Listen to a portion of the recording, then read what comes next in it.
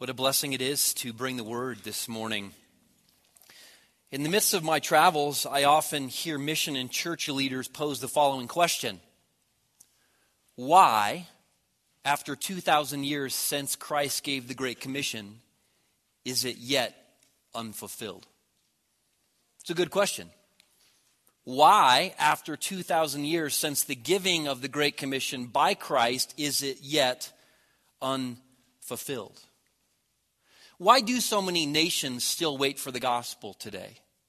Sitting in darkness, cut off from the light of the gospel.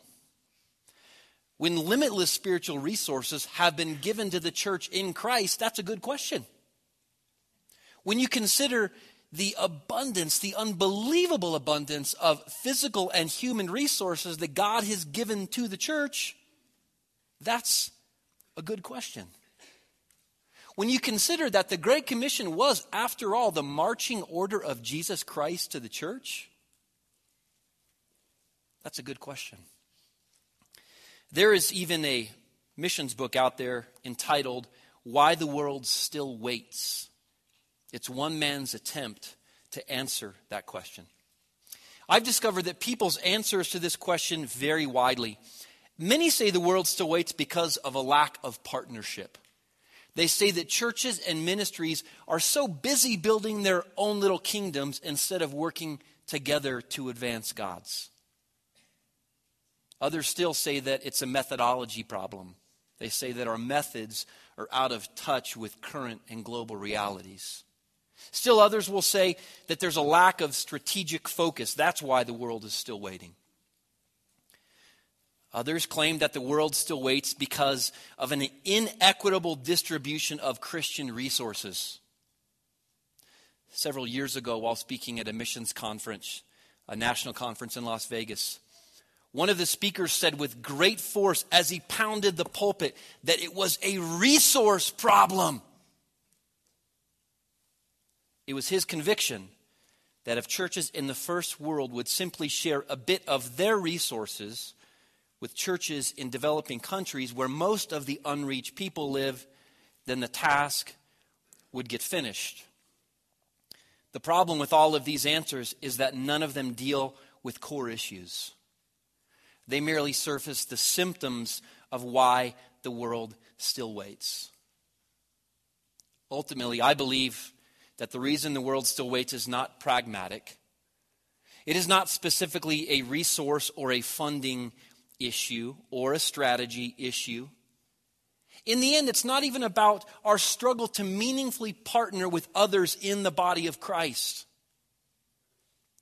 Is it possible that 6,000 nations, or should I say 6,000 people groups, distinct ethno-linguistic groupings, 6,000 of them, numbering together over 2 billion souls, are still waiting to hear about our great God and Savior Jesus Christ because those who name him are not convinced that he's all that great? Could it be that for many people who say they're a follower of Christ, Jesus is little more than a religious side interest, useful for escaping hell, but little else? I wonder, do we, and when I say we, I mean me, do we have an all-consuming passion to know Jesus Christ in the fullness of his perfections? And to enjoy him more than we enjoy anything in this world, anyone in this world, any accomplishment in this entire world? Maybe the world still waits because we are not yet burnt up with fervent desire to know our Savior King. John Piper puts it this way: we do not commend what we do not cherish. That makes sense, doesn't it? If we are not ravished by all that God is for us in Christ, if we are not in awe of the cross, if we are not stunned by the beauty and the majesty of Jesus, how will we ever rouse the type of fervent heat and energy necessary to make disciples of all the nations?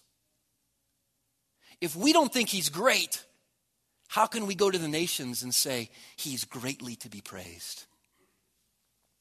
Friends, to fulfill the Great Commission, we need solid methodologies. We need sound strategies that are in touch with global realities. We definitely need to partner better. We need to understand the complexities of planting churches among the world's unreached and least reached peoples. It's not easy work. In short, to be effective in missions, we need an abundance of mission skill and knowledge. And make no mistake, without those things, our ministries will be hindered. But there is a necessity to know God. And it's more than a demand. It's a requirement. Because if we do not know God in Christ, we don't have a ministry. Not knowing God destroys ministry. If we would become effective emissaries of God that inflame the world for his glory, then folks, first, you and I must burn. We must be ignited. I've entitled this message, Let Worship Be the Fuel for Missions Flame. And we're going to camp out this morning in Isaiah chapter 6, 1 through 8. If you have your Bibles, please turn with me to the prophet Isaiah. I'm going to read it, and then we're going to unpack it this morning, and we're going to see if we can figure out what it was that set the prophet ablaze to not only know Christ, but to make Christ known. Isaiah chapter 6. In the year that King Uzziah died, I saw the Lord sitting upon a throne, high and lifted up, and the train of his robe filled the temple. Above him stood the seraphim.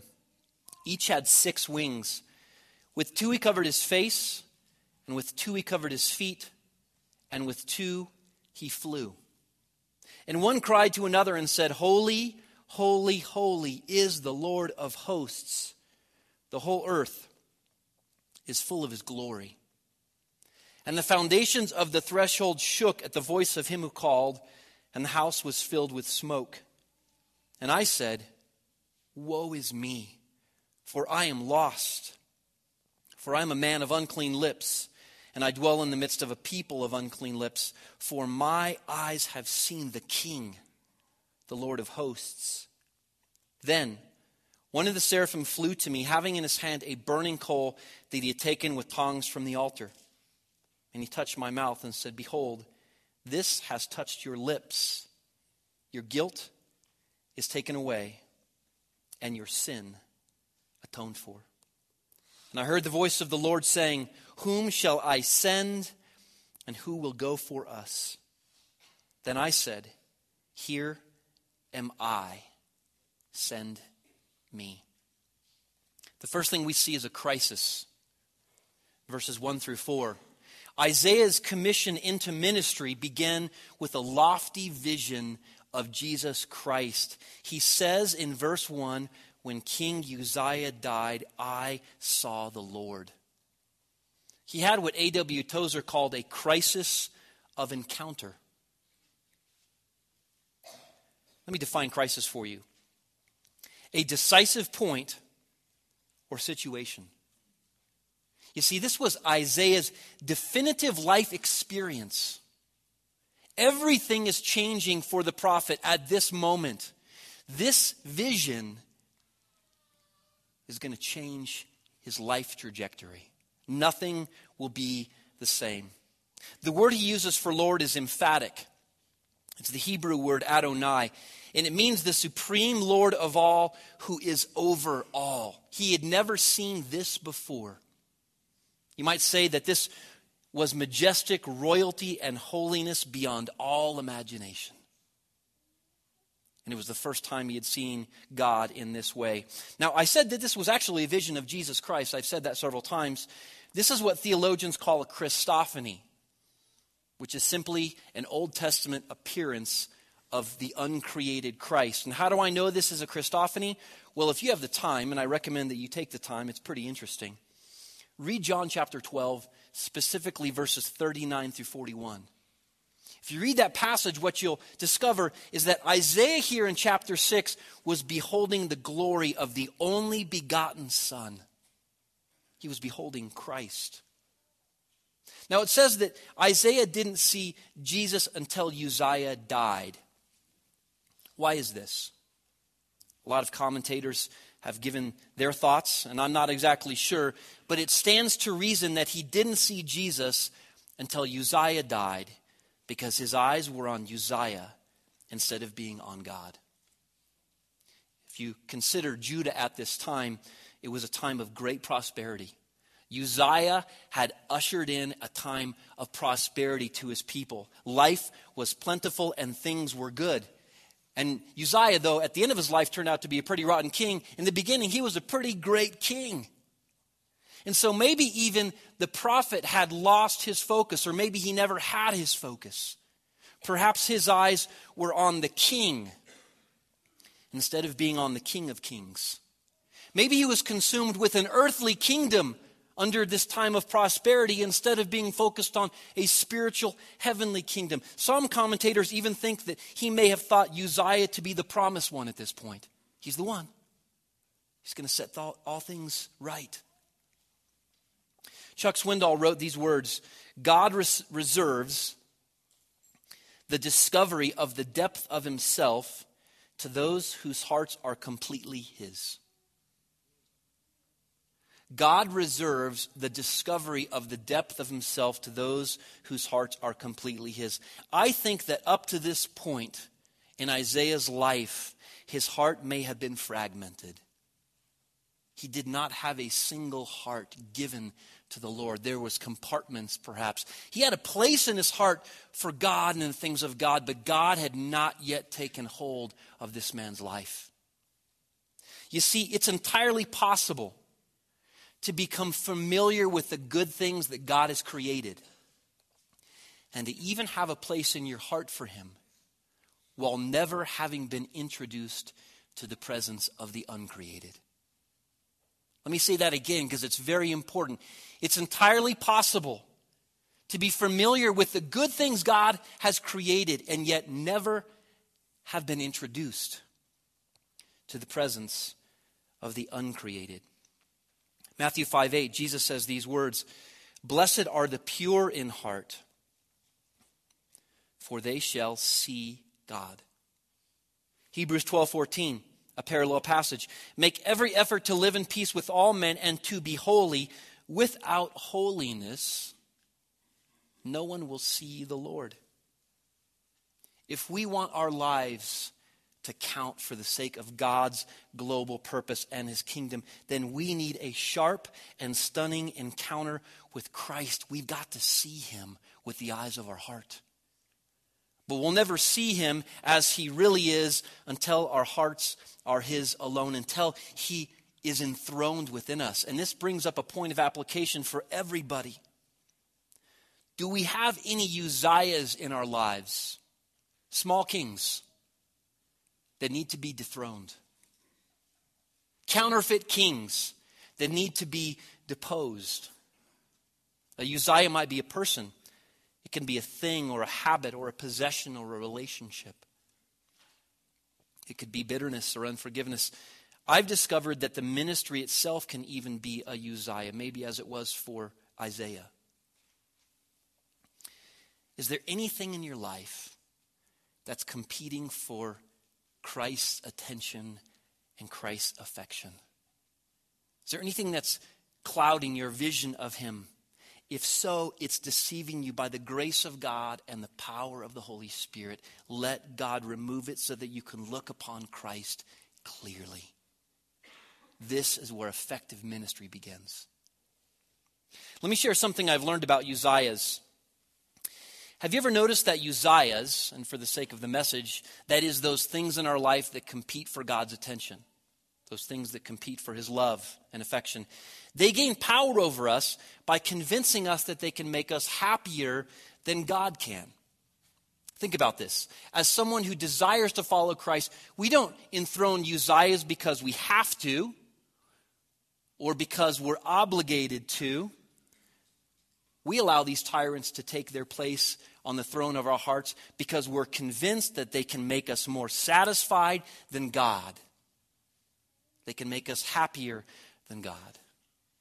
And so here's the point of application. If we would burn bright for the global purposes of God, then we must rebel against Uzziah's coup. We have to allow those counterfeit monarchs and kings to be removed. If we want to burn bright for the glory of God, then spiritually speaking, the Uzziahs in our life must perish. I want you to notice some very unusual creatures that attend this crisis of encounter. They're called seraphim. It says, above his throne stood the seraphim. Each had 6 wings.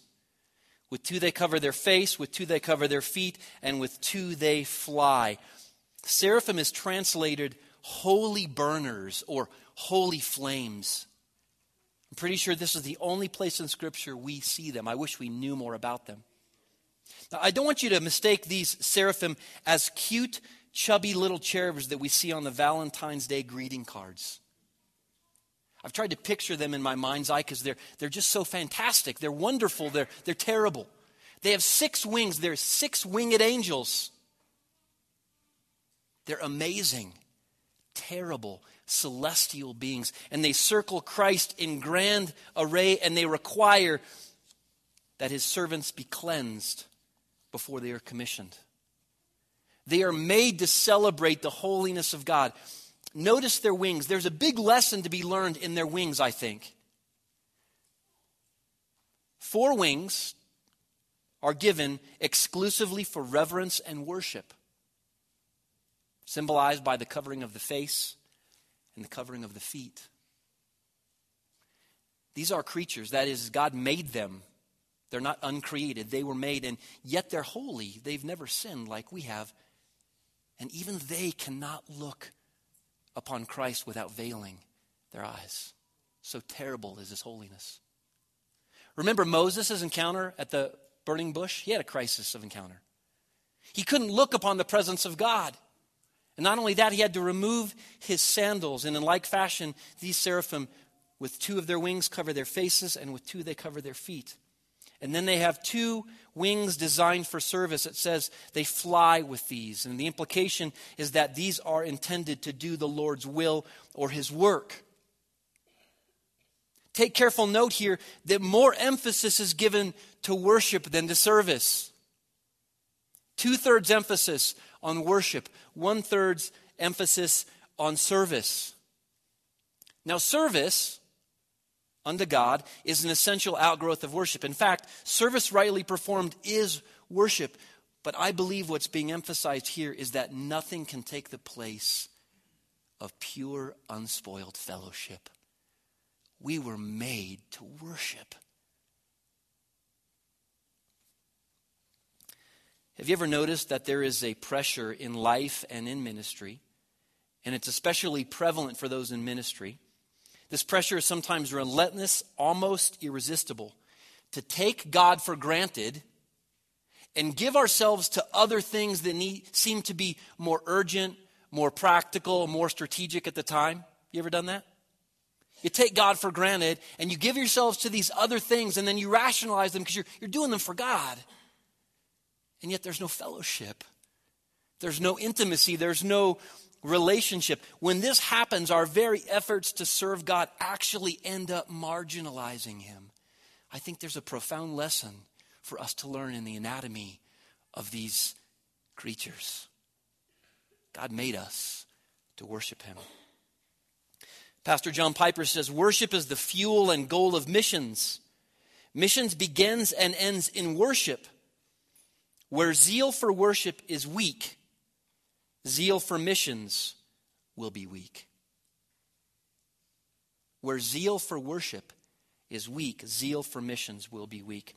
Isaiah was getting stirred up to make much of Jesus by seeing much of Jesus. That's how God's going to stir us up to be men and women that proclaim the gospel. We're going to see much of Christ. And then we will seek to make much of Christ. The seraphim have a cry. Holy, holy, holy is their cry. It says one cries to another in a loud voice. It's so very loud that the very foundations and thresholds of heaven begin to shake, and the house is filled with smoke. Now, I believe this holy, holy, holy is an ecstatic ascription. It's emphatic. They are not stuttering. They repeat themselves for emphasis' sake. Here's the point. 1 holy is insufficient. 2 holies is insufficient. 3 holies is insufficient. But they repeat themselves to emphasize that his holiness is beyond imagining, beyond description. There are some Bible scholars that believe in this passage 1 holy is given to the Father, 1 to the Son, and 1 to the Spirit. And that may be true. I don't think we'll know the exact implication until we get to heaven. But I think that this is not 1 for the Father, 1 for the Son, 1 for the Spirit. I think this is an ancient literary device known as the trisagion. It's the ancient equivalent of bold-face type. They're trying to make this stand out. How do you define the holiness of God? Have you ever attempted this? Well, because definitions depend on similarities, we look for like things or similar things to help us define something. You want to define one object or one thing, you look for something that's similar or like it in order to describe the one you're trying to define. So when we attempt to define the holiness of God, we say things like this: pure, otherworldly, unspoiled. And if you have an unusually big vocabulary, like one theologian does, here's how you might define the holiness of God. He says, altogether different, absolute, unique, and uncreated moral perfection. Altogether different, like nothing we've ever seen before. Absolute unique. He stands alone. He's in a class all by himself. Uncreated moral perfection. He's always been. He never had a point where he was made. He's uncreated and he's morally perfect. It's a pretty good definition. But here's the problem. Even our very best attempts to define the holiness of Jesus are dingy gray at best. Because definitions depend on comparisons. So who or what do you compare Jesus to? Well, later on in Isaiah, God asked the question. Isaiah 42, I believe. To whom will you compare me? Or who is my equal, says the Holy One. He says, so you want to try and define me? You want to compare me to someone? And then his response, lift your eyes to the heavens. Who created all these? Speaking of the stars. He who calls out the starry host one by one and calls them each by name because of his great power and mighty strength. Not one of them is missing. He doesn't give a definition, but he says, you want to try and define me? You want to compare me to someone? Go outside, look at the sky on a starry night without any light pollution, and just start counting. Every one of those stars is vastly larger than your sun. I made every single one. Billions upon billions upon billions. And not only do I know that make them, I know them by name. I tend them like sheep. That's who I am. Story has it that when Leonardo da Vinci was painting the Last Supper in the Sistine Chapel, that he painted the entire scene, the table, the disciples, but he paused when it came time to paint the face of the Savior. And he would come back day after day, frustrated. He felt he couldn't attempt it. He was frustrated. Finally, one day, he threw his hands up in desperation, and story goes like this. They said that he screamed out, "It's no use. I can't paint him." He painted a face, but he was never satisfied with the outcome. That's what it's like trying to describe the holiness of God. And that's why I believe that it is his only attribute that he raises to the third power in Scripture. This is why I believe this is the Trisagion. It's the only attribute of God that you see raised to the third power. That may seem unimportant to you, but does God do anything willy-nilly? Haphazardly? He must be telling us something fantastically important about his holiness to raise it alone to the third power of all his attributes. That's something that's worth meditating on. Notice their focus. They say the whole earth, in verse 3, is full of his glory. So he's holy, holy beyond description, otherworldly, and the whole earth is full of his glory. John Piper says the glory of God is the radiance of his holiness. In other words, the glory of God is seen when the holiness of God goes public. What's his glory? It's his holiness on display. And according to Habakkuk, we know that one day his glory will fill the earth the way the waters cover the sea. And isn't that what the Great Commission is all about? It's about the gospel of Christ proclaimed among every nation, tribe, and tongue until there's a worshiping, witnessing, growing church in every people group so that the glory of God covers the earth the way the waters cover the sea. And the cry of the seraphim anticipates this event because it hasn't happened yet. But it will. The Hebrew word for glory is the word kabod, and it means to make weighty or heavy. So the weightiness of God's holiness is actually closing in on Isaiah and reducing him to his proper size. He's getting crushed under the weight of God's presence. And the impact is disturbing. It's meant to stun us and to silence us and to destroy our complacencies about Christ.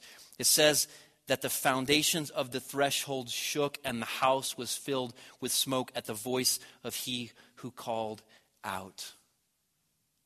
When Christ shows up, he shakes things up. There was a survey of ex-church members, and it revealed that the main reason they stopped going to church was they thought it was boring. Apparently, they do not find worship a thrilling and moving experience.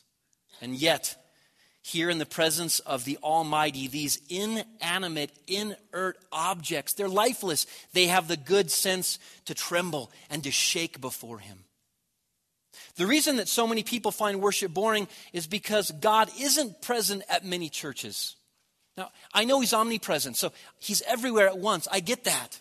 Don't understand it, but I get it. I know it's happening. What I mean when I say he's not present in churches is that there is not a tangible awareness of his greatness. There is no awe or reverence, and he is unwittingly belittled. He's neglected, and he doesn't come through for who he is. And no one's going to worship a cheap God. When the sermons are entitled 7 Steps to Success, or Become a Better You, or How to Get Along with All the People Around You, God does not come through for who he is. When preaching is cheap and frivolous, I believe people eventually become cold and indifferent about worshiping Christ. Yeah, you can fill a stadium in a church with a talent show, but there will be no transformation. People won't be touched. They won't be moved. Lives will not be changed. A.W. Tozer said, a true encounter with God will be permanent and life-changing. The experience may be brief, but the results will be evident in the life of the person touched as long as he or she lives. So if we want to be effective in this kingdom calling of spreading the gospel to all nations, it begins with crisis. Isaiah now responds with confession. Verse 5, he says, woe is me, for I am lost. I am a man of unclean lips, and I dwell in the midst of a people of unclean lips. Having beheld the glory of Christ, he pronounces judgment upon himself. And he says, I am lost, or one translation says ruined, another one says undone. And it actually means to be destroyed or made silent. His language suffered under the effort to express what he was witnessing. You might say that God left him speechless. In the presence of uncreated beauty, he had little to say. Friends, if there ever was a together type of person, it was Isaiah ben Amos. He was the religious man, the man who spoke the oracles of God, yet here in the presence of God, he's coming apart at the seams. R.C. Sproul says that Isaiah was experiencing personal disintegration. He's unraveling. His self-esteem and self-worth are not being exalted, they're being shattered. I don't get the idea that Isaiah is skipping around, do you? He's not singing a happy song at this point. He's in pain. He's filled with fearful trembling and self-loathing. Now, we don't know all that he's thinking, but based upon his choice of words, woe is me, that's a judgment. He probably wanted the temple to cave in on him at this point. Anything to get out from underneath the beam of Christ's holy gaze. Anything to get out from underneath that. Woe is me is literally, I'm in despair. He pronounces judgment upon himself. Now, it was one thing for prophets to pronounce judgment on others, but it was altogether different for them to pronounce judgment upon themselves. He knew what this meant. What he was saying was, I am unworthy. I'm destroyed. I'm worthy of destruction. Seeing the uncreated holiness of Christ made him conscious of his sin in a whole new way. It was a vision of Jesus that gave him an accurate vision of himself. And in the end, this moved him to silence.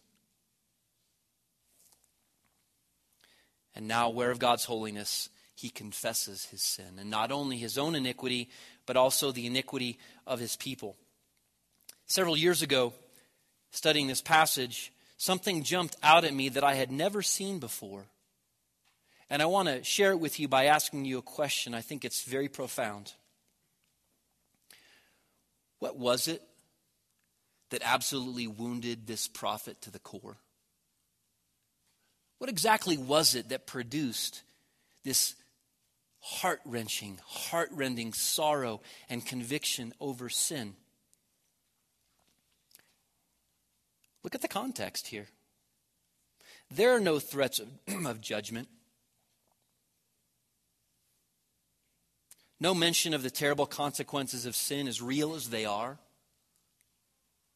There's no mention of hell, sulfur. No. Isaiah was broken by seeing the splendor of God's holiness. Isaiah was being transformed by beauty. Sometimes I'm sorry over my sin because I fear the consequences of disobedience. I know you all relate. Or you're sorry over sin because you got found out and now they know the truth about you. But that's not what's happening here. This is repentance. It's the result of seeing God's holiness. And Isaiah realizing that God's holiness was what his soul had longed for. Only Isaiah had been looking elsewhere. It was the realization that he was created for this, but he had been lured away. He had been settling for so much less. Isaiah suddenly saw sin not only as something that damages man, but worse, something that demeans the preciousness of God. Here's a point of application. My friends, how can we be sorrowful, about not having holiness if we don't prize holiness? How can we weep and cry and mourn and wail about not being holy if we don't think holiness is something valuable and precious?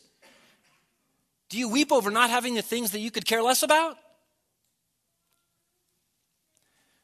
So what's happening here is God is leading Isaiah to repentance, by putting the beauty of his Son on display. You got to love this about God. He doesn't stick out his finger of judgment, which he could, and say, "You little worm. You're supposed to be a prophet." He says, "Isaiah, you've been missing it. Come close." And he pulls back the veil. And he shows him beauty and holiness. And it wrecks Isaiah. Leads him to repentance. Is it not his loving kindness that brings us to our knees?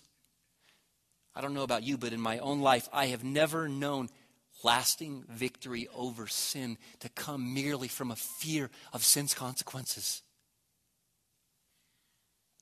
What frees us from bondage to the flesh and to sin is the power of beauty, the power of a superior pleasure.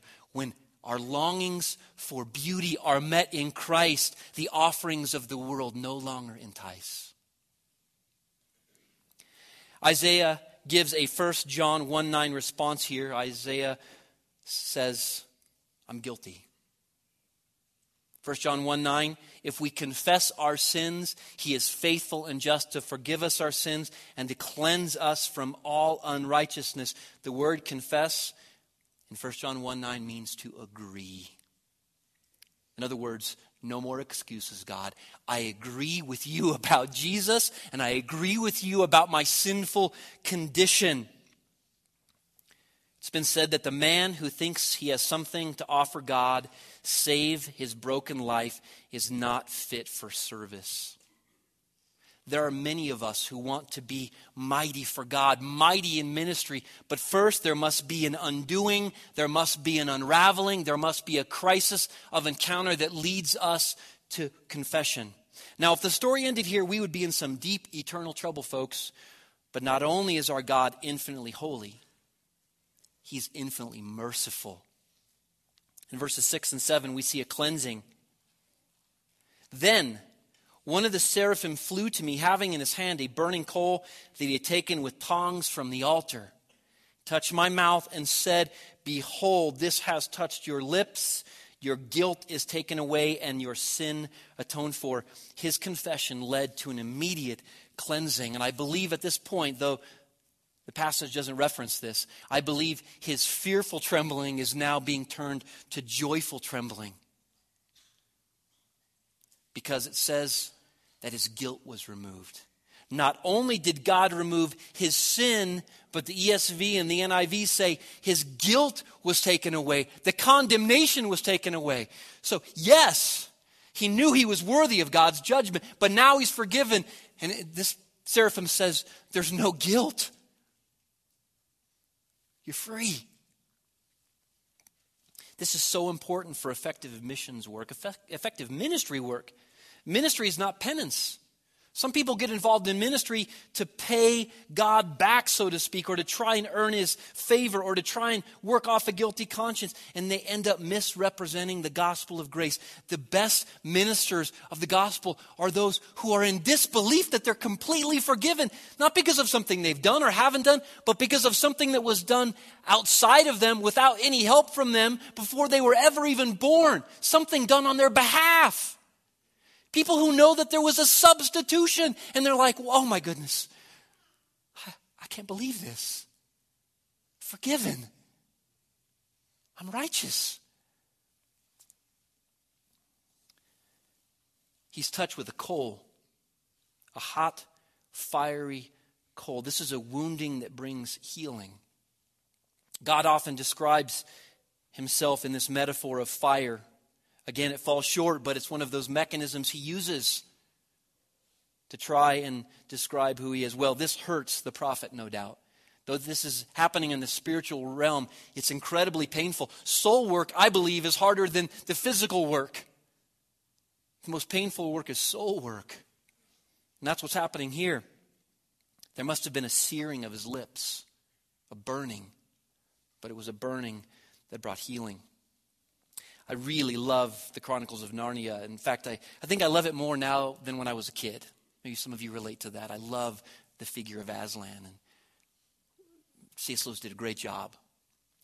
The last movie installment of the Chronicles, the Dawn Treader, there's a scene that has stood out in my mind.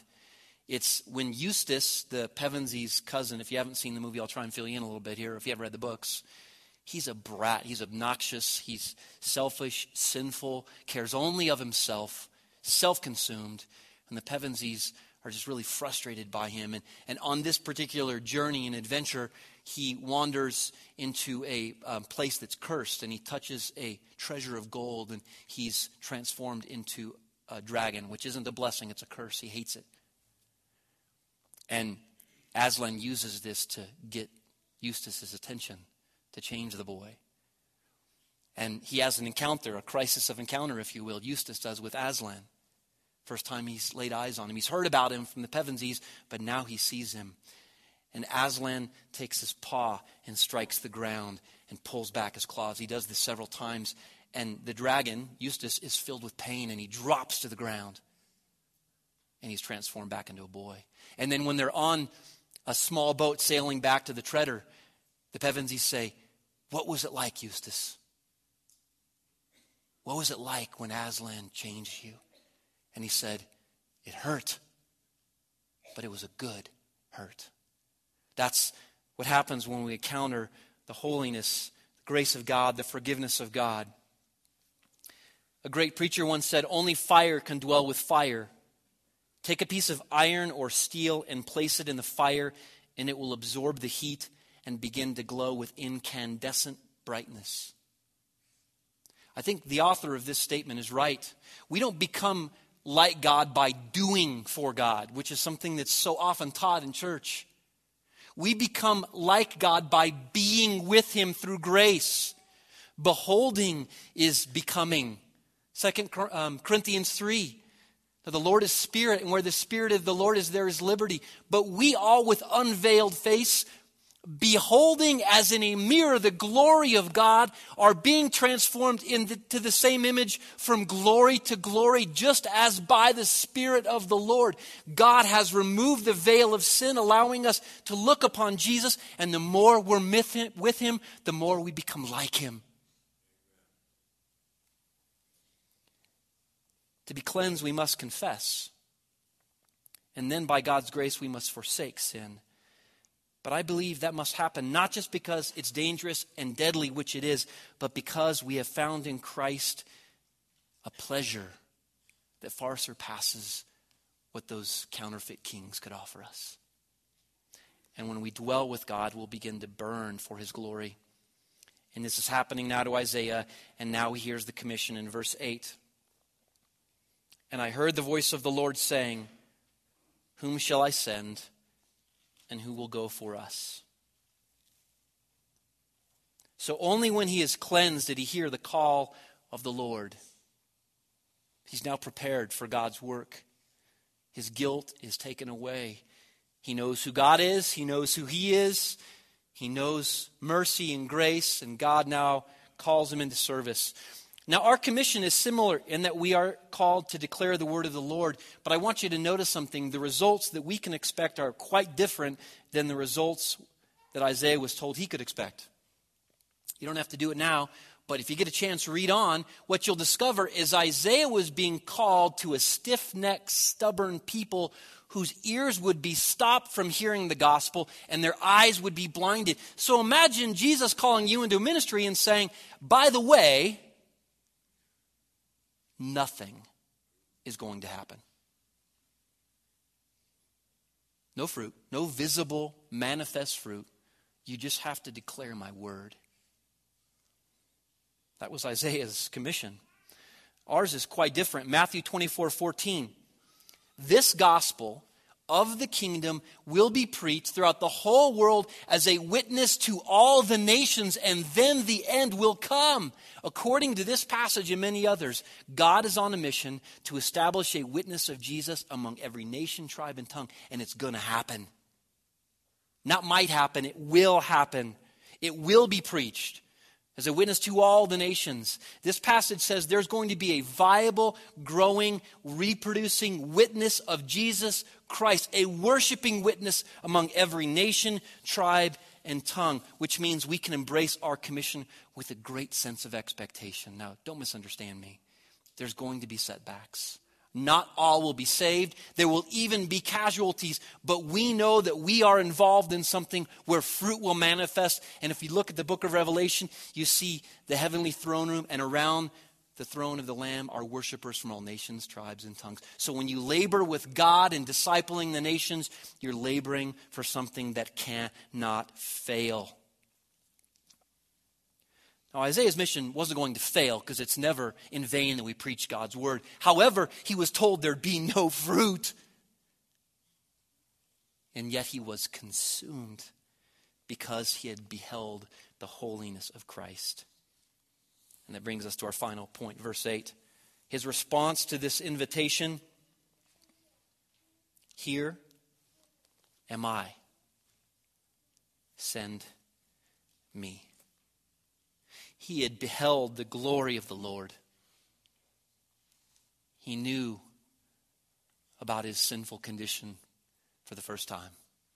He knew that it would be fitting for God to destroy him, and yet God extends mercy and grace. He removes guilt, and he's now invited into the purposes of God, and he says, "Me." As we behold the majesty of Christ in the means of grace that he's granted us, the word, the communion table, worship, prayer, fellowship, as we experience him through these means of grace and we see him, we too should find it irresistible to tell the world how great he is. His love should compel us. It's what Paul said in 2 Corinthians 5:14. The love of Christ compels us because we judge thus, that if one died for all, then all died. And he died for all, that those who live should no longer live for themselves, but for him who died for them and rose again.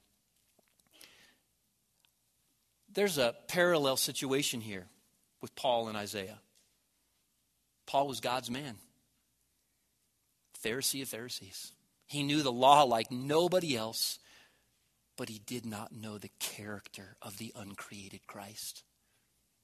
He has a crisis of encounter. What happens? He's dropped to his fanny, blinded by the holiness of Jesus. He's aware of what he's done. In vain, he's been serving God. God extends mercy and grace. Does not hold Paul's sins to his account, but to Christ's account. And now he says this here, I'm compelled. I have no choice. It literally means it leaves me with no choice. In other words, I can't help myself. He doesn't embrace ministry begrudgingly. It is my prayer that this message will inspire all of us, and again, us includes me, to deepen our involvement in this great purpose of God of declaring his glory among every nation, tribe, and tongue. For us specifically, that means the Achi. That means North Africa. It means your friends and neighbors here who do not know him. But I pray that this happens because he has ignited in us a fire to know him. Don't misunderstand me. We must go. The world is waiting. But first, we have to burn. Worship must be the fuel of mission's flame, or the light will flicker and go out. John Stott, I'm going to close here with a quote from this great theologian who is now in the presence of Christ, at least his spirit is, until the resurrection, when his body will be resurrected as well. But for now, we know he's worshiping, because to be absent in the body is to be present. But these were some of his words that he wrote before he died. And they say it's a good exercise when you do a sermon to try and summarize it to 2 or 3 sentences. What is the main thing you're trying to convey, the theological truth that you want understood? And if I had to frame the message I just taught, it would be Stott's words. He says, we do not speak for Christ because we do not so love his name that we cannot bear to see him unacknowledged and unadored. If only our eyes were opened to see his glory. And if only we felt wounded by the shame of his public humiliation among men, we should not be able to remain silent. Rather, we would echo the apostles' words. We cannot but speak of what we have seen